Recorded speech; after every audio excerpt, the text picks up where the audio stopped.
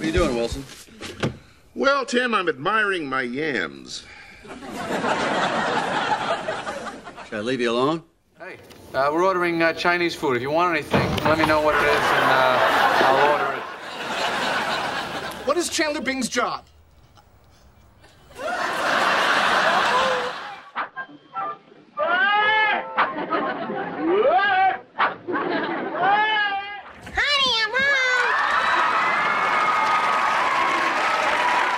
I'm cutting Dave's lawn to punish him for painting my house. Calvin, if you start that lawnmower, I'm gonna come out here tomorrow night. I'm gonna put on a second coat. Please won't you be my neighbor? My neighbor.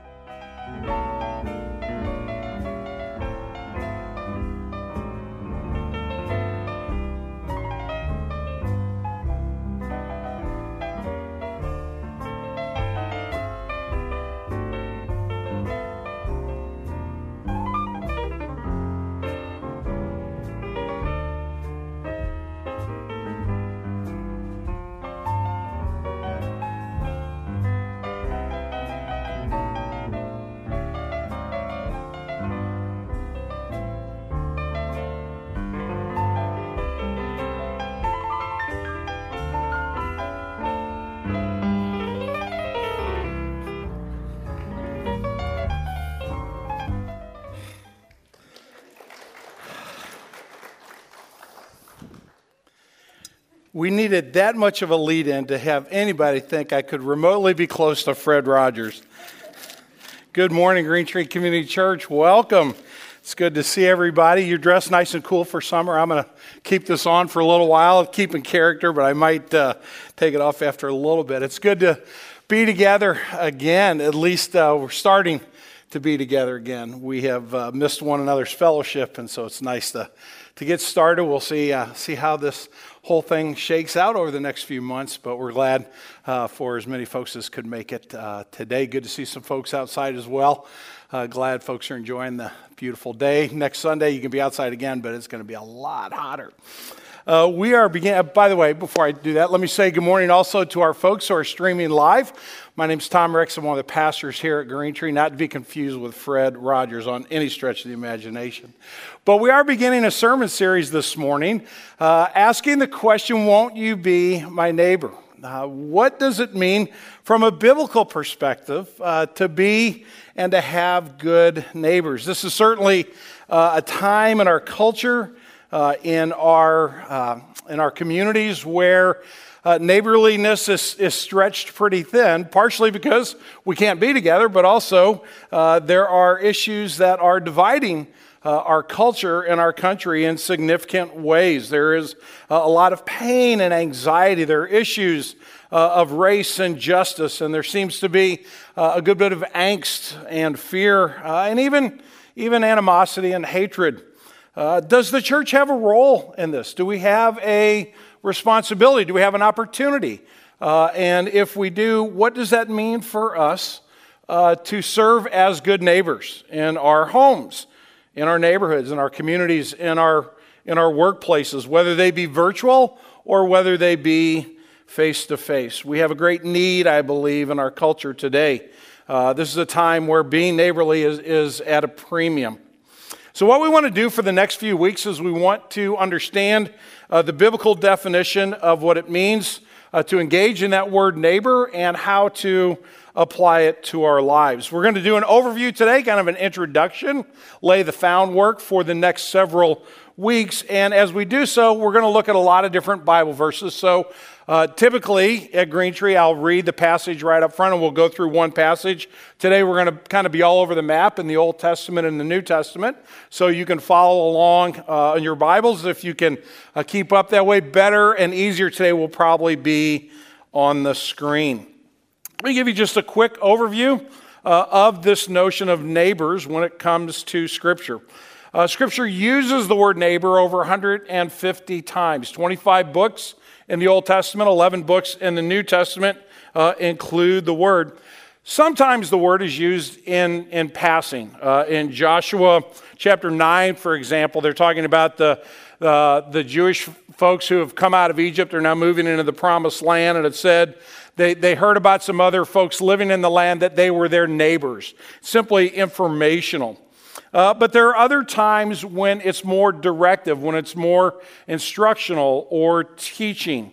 God has created us to be relational beings. We love being in interaction with one another. That's part of being created in the image of God. And so our interactions as neighbors is keenly significant.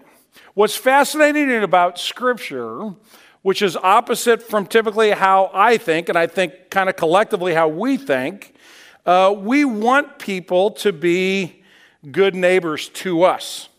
We want to be treated fairly by our neighbors. We want our neighbors to respect our rights. But the Bible doesn't speak of neighbor in these terms. It teaches us rather how to critique our own neighboring characteristics. In other words, what the Bible is not interested in is telling you which neighborhood to move in so you'll have great neighbors. What the Bible does is it teaches me what it means for me to be a good neighbor. It tells me and you how to evaluate our ability and our desire to be a good neighbor. Summertime in our culture, traditionally spent with neighbors, with family, with friends. Memorial Day and Labor Day with 4th of July right in the middle, kind of bookend our summer holidays. All of those are things that have to do with cookouts and hanging out by the pool or just chatting over the back fence. They're normal, positive neighbor experiences for us. However, there can be times when there is friction with neighbors, disputes over noise, property lines, or living next to somebody who always borrows my stuff. That can be common. Sin enters into every human relationship, including our relationship as neighbors. So how do disciples of Jesus be godly neighbors? Is their understanding of loving our neighbor the same as the understanding of our Lord? And if my understanding is off base, am I willing to submit my will to His? When I'm tempted, when you're tempted to see what's wrong with our neighbor, are we willing to look at our own hearts? Won't you be my neighbor? Let's spend a moment of prayer and then we'll begin to dive into God's Word. Will you pray with me? I'll give you a moment for silent prayer and just ask the Lord to speak to you this morning.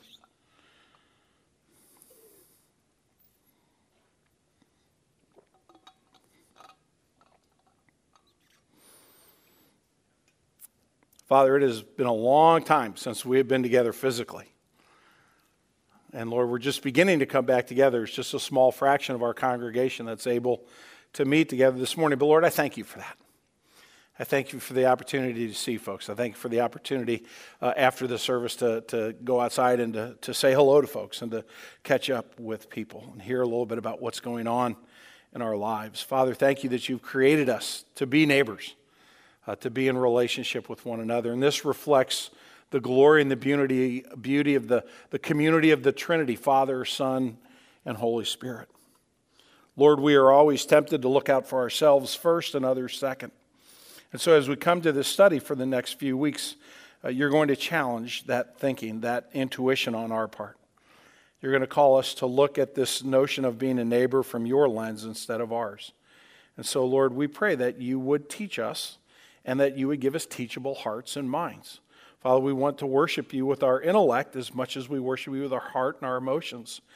So, Father, there is probably some new learning here. There's probably some corrective learning here. Father, there are many things that you want to do in our hearts through the study of your word, and we pray for all of those things.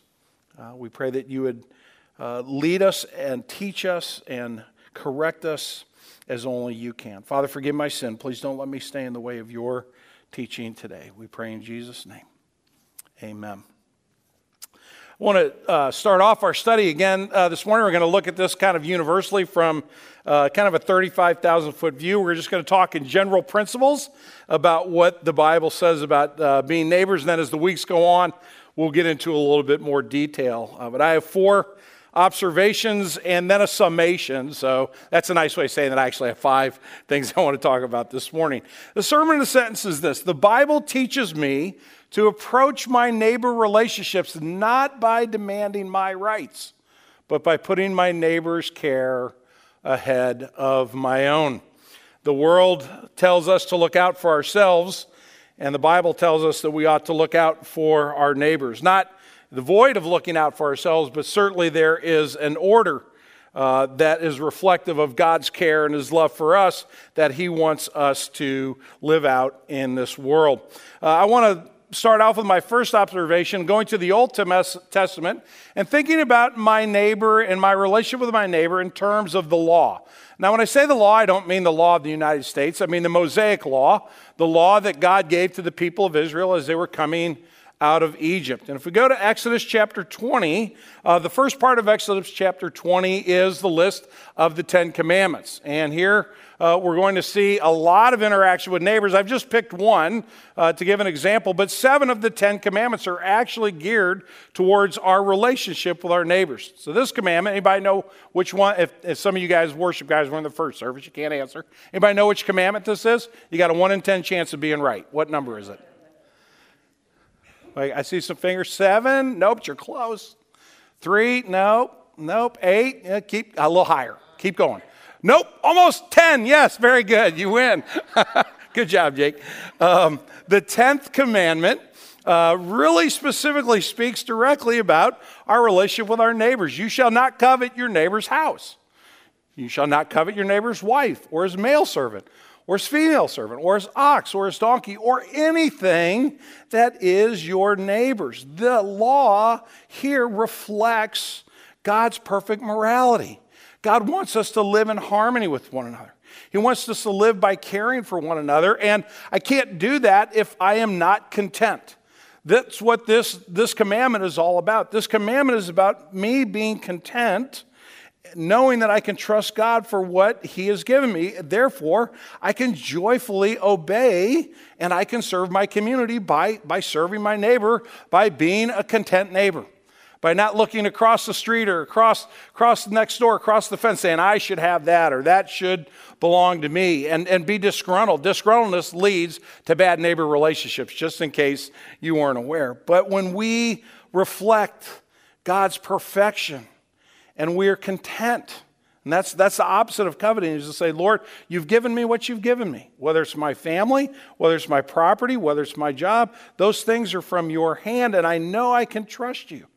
And so the practical application is not only that my heart not covet things, but that heart feeling, that temptation to covet doesn't move into real life action where it can hurt other people. So Deuteronomy chapter 19, this law is being extrapolated out.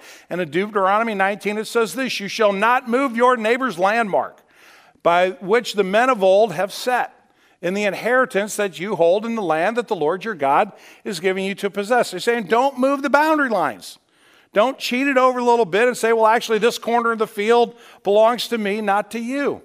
The notion there is that our behavior follows our belief, does it not?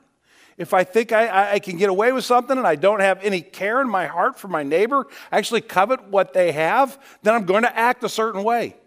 But if I look at my neighbor with genuine care and friendship and love, I'm going to look at that neighbor in a very, very different way. Let me give you an example, the positive side of the equation. Quinn Waters had seen a lot of tough times in his short 3 years of life. So when the preschooler was put in isolation in his home as part of his treatment for brain cancer, his family prepared themselves to help him endure one more heartbreaking hardship. But then Waters' neighbors stepped in, deciding that while they couldn't do anything about the cancer, they could certainly keep Quinn entertained. At first, it was just nearby friends doing silly puppet shows, juggling, singing, playing games outside the large window where the little boy watched, delighted. But as word spread, more and more people showed up from the community and then from around the country. Quinn, nicknamed the Mighty Quinn, and his family have now been visited by athletes, police departments, dance teams, and even got his own private concert from the Dropkick Murphys, all from his Quindo.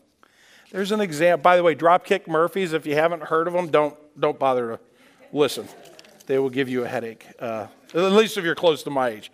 But there's a notion of someone reflecting the morality of God that says you love your neighbor as yourself. You care for them just as much as you would care for yourself. The law is not there to be a burden to us. It's there to show us how to follow God. We can warp the law. We can make it something it was never meant to be. We can make it a means of salvation whereby we try to earn God's grace, but it won't work.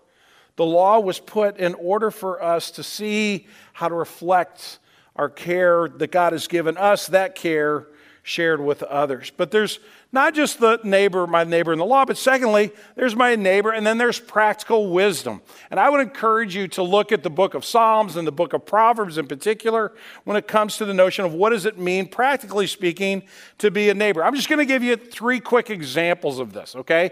How about my neighbor and my words? Whoever slanders his neighbor secretly, I will destroy. This is the Lord speaking. Whoever has a haughty look and an arrogant heart, I will not endure. And then in Proverbs chapter 11, whoever belittles his neighbor lacks sense, but a man of understanding remains silent. Scripture says that if I'm going to be neighborly, I ought never to speak ill of my neighbor. I would certainly never speak ill of my neighbor outside of their presence, which brings us to social media, does it not? I know when God penned the book of Proverbs, he knew that we were going to have all the platforms that we were going to have today by which we could attack one another, by which we could undo one another, by which we could destroy each other emotionally. What is happening on social media today is an absolute horror when it comes to how we're treating one another. We seem to feel safe hiding behind the screen and saying things that we ought never say and we never would dare say face to face. If I'm going to be serious about following God as a neighbor, I must be serious about my words and my heart towards my neighbor. But secondly, there's also not only my words, but what about my neighbor and their words? There are times when my neighbor can be hurtful to me. Perhaps you've received attacks from social media. Perhaps someone on their Facebook pages talked about something they didn't like about you in a very public way. And there's our friend who feels very vexed. He's been treated poorly. The vexation of a fool is known at once, but the prudent ignores an insult. How do you ignore an insult? How do you ignore an insult when they come after you on Twitter or on Facebook in a very public way? The only way I know to really ignore an insult is to put my complete and total trust in my God. And I fall so short of that that I'm preaching it to you because it's what God's word says, not because I live it perfectly. There are many times when I want to step up and defend myself. There are times when I want to say, wait a minute, you got that wrong. You don't talk about me that way. But if I'm going to be the wise, prudent person, I'm going to let that roll off my back. Well, the only way to allow that to roll off my back and be emotionally healthy is to put my trust in my God who can care for me. To share my hurt perhaps with my friends and ask them to pray for me and ask for God to give me the heart I need, not to just kind of pretend like everything's okay, but to be wise and know that God's protection is enough for me. So my words, their words, but what about just my physical presence? This is a great verse. I love this verse. Let your foot be seldom in your neighbor's house, lest he have his fill of you and hate you. Here's the bottom one is the introvert's welcome mat. It just says go away. It comes right to the point. But maybe you've had a neighbor like this. Or maybe in your youth, before you gained some discernment, you were always at the neighbor's house.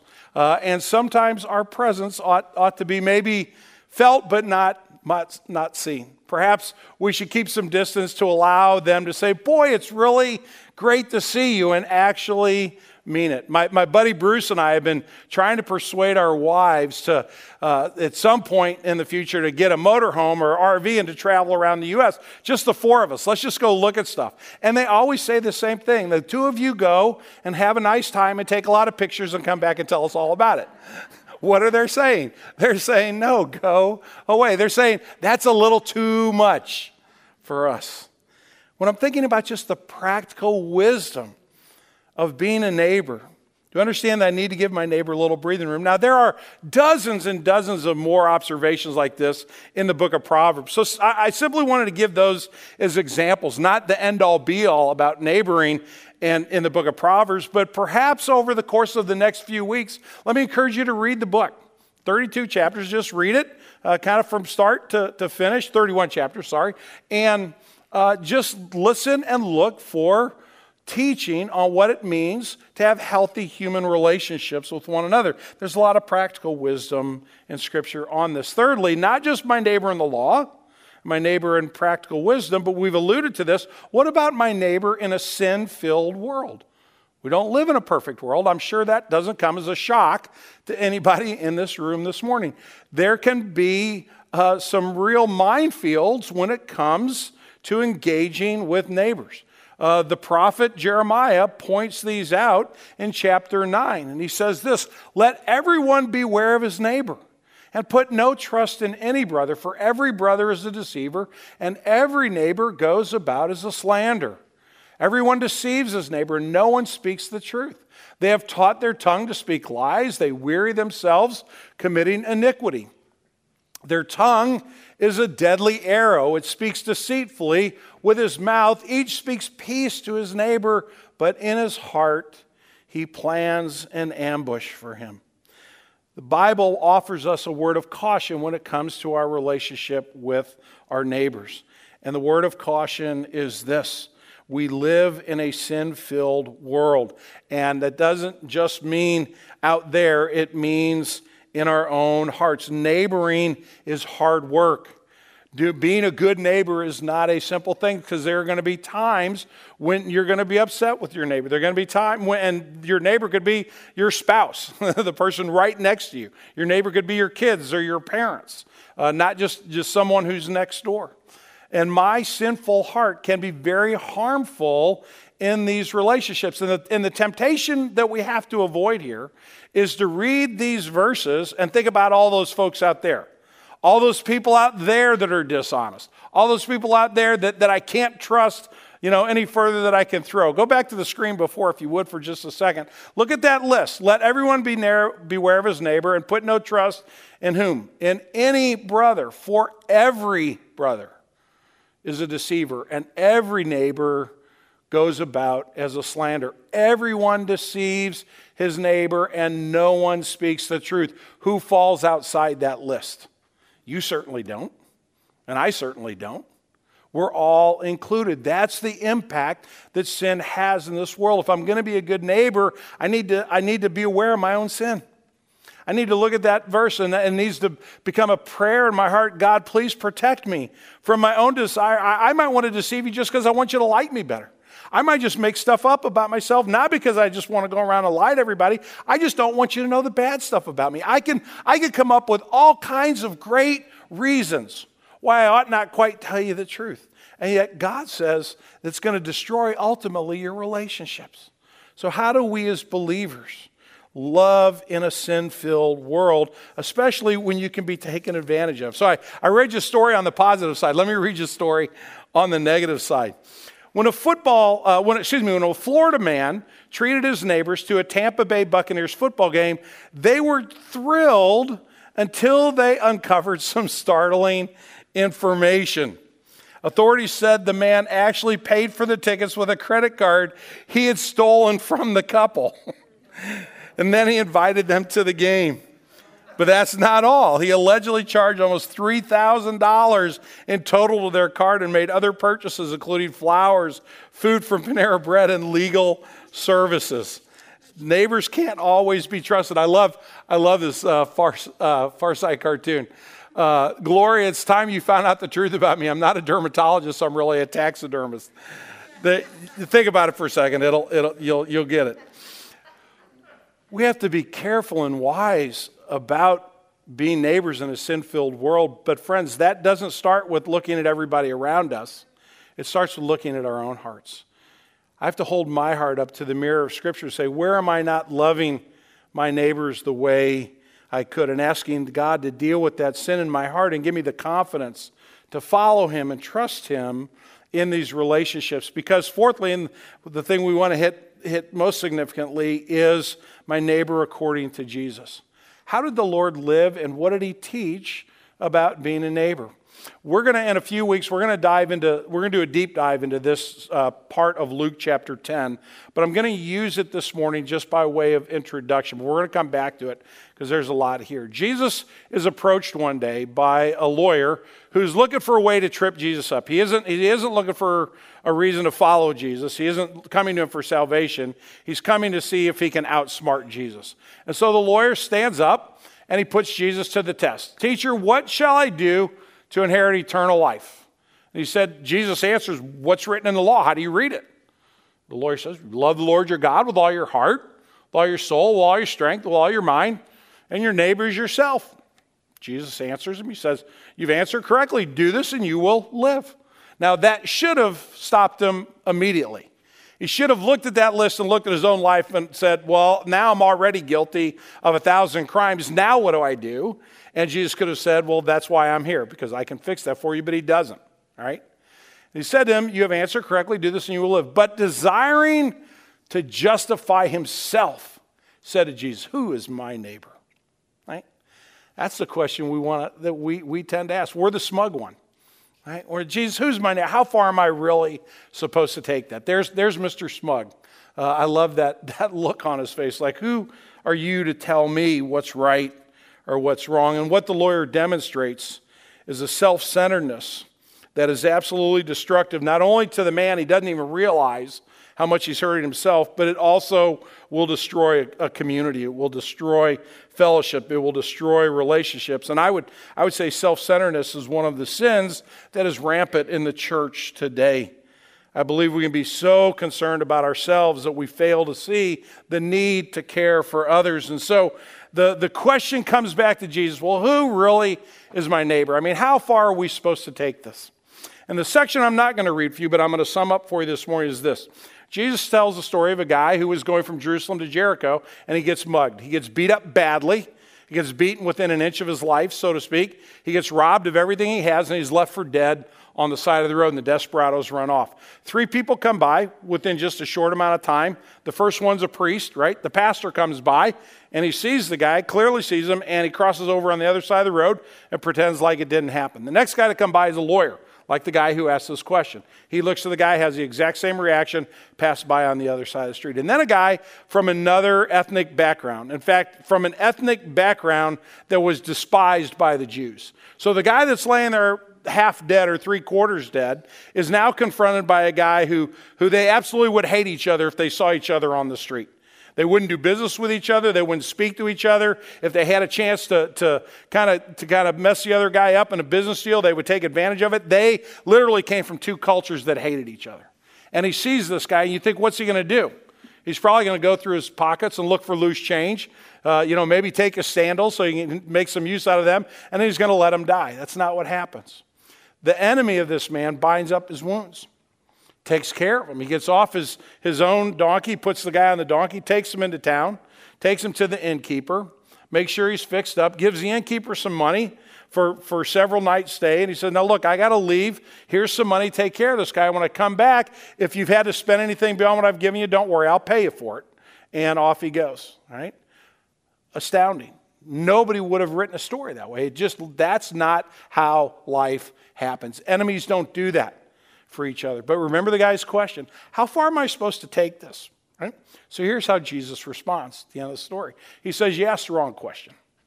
You're looking at this completely the wrong way. You'll never get to a life-giving answer if that's your question, but don't worry, I'm here to help you.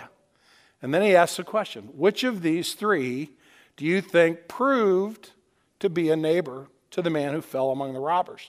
Now the guy's painted into a corner. He's either got to lie or he's got to give the honest answer. He at least gives the honest answer, the one who showed him mercy. Jesus says, you go do likewise. You want to know what it means to love your neighbor? Look anywhere in the entire world, and anybody you see falls into that category. People that you have presuppositions about fall into that category. People that you don't want them to be around your kids, they fall into that category. People that you believe very, very difficultly, politically or morally, fall into that category. Everyone, Jesus says, deserves to be treated as an image bearer of God and experience kindness from those who claim to be his followers. That's a very different answer than the answer with which I tend to be comfortable, and perhaps from which you tend to be comfortable. We don't mind going the extra half mile or so, but to live in this radical way where we really love everyone or anyone, everyone is too nebulous, anyone that comes in across our path, until I'm going to love anyone who comes across my path within this definition, I'm going to fall short. In fact, until we embrace this definition, not abide by it, not grudgingly accept it, but until we embrace the notion that we are to go and do likewise, we have nothing to say to our culture that is of any worth on this topic. We have no right to judge anyone if we are not willing to follow Jesus into loving our neighbors as we love ourselves. That took Jesus to the cross, because that's how Jesus loved you. And that's how Jesus loved me. And it cost him his life to bring me salvation and to bring you salvation. So as we think about being neighbors, we can think about it in terms of the law, and we think about it in terms of the gospel, and it comes to the same conclusion. The people of God are to reflect the image of God, the morality of God, and the glory of God. Paul puts it this way in chapter 13 of Romans. For the commandments, you shall not commit adultery, you shall not murder, you shall not steal, you shall not covet, and any other commandment are summed up in this word: you shall love your neighbor as yourself. Love does no wrong to a neighbor, therefore love is fulfilling the law. If you want to reflect God's perfect morality, love your neighbor as yourself. But if you want to reflect the gospel of Jesus Christ, know that the answer is the same. Paul says to the churches in Galatia, for you are called to freedom, brothers. You're free from having the obligation of keeping the whole law. You can't do that. You've been set free from that by the cross of Christ. Now you live as the redeemed. Don't use your freedom as an opportunity for the flesh or an opportunity to be selfish, but through love serve one another.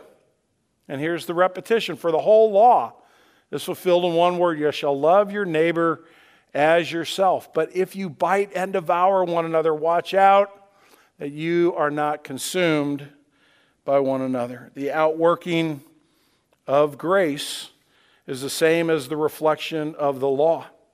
It brings glory to God. It loves my neighbor. And it also allows me to experience God's grace in a fuller and a more compassionate way. Let's think about that for the next few weeks. Will we be a neighbor? Let's pray. Father, I thank you for the way in which Jesus demonstrates being a neighbor by going to the cross. Lord, I cannot imagine that sacrifice. Yet he did that because he loved God with all his heart, soul, mind, and strength. That's how he loved his Father, and he loved his neighbor as himself. He saw the need, he knew that he could meet it, and he did so. And so, Lord Jesus, I pray this morning that as we embark on this 7-week journey of considering what it means to be a neighbor, that you would work in our hearts, that your word would correct, it would challenge, it would affirm where we're following you, it would strengthen, all those things that you promised to do by the power of your Holy Spirit. Lord, we pray that Green Tree, individually as disciples of Jesus and collectively, would be a neighbor that loves others as we love ourselves. To your glory and for the good of your people, we pray in Jesus' name. Amen.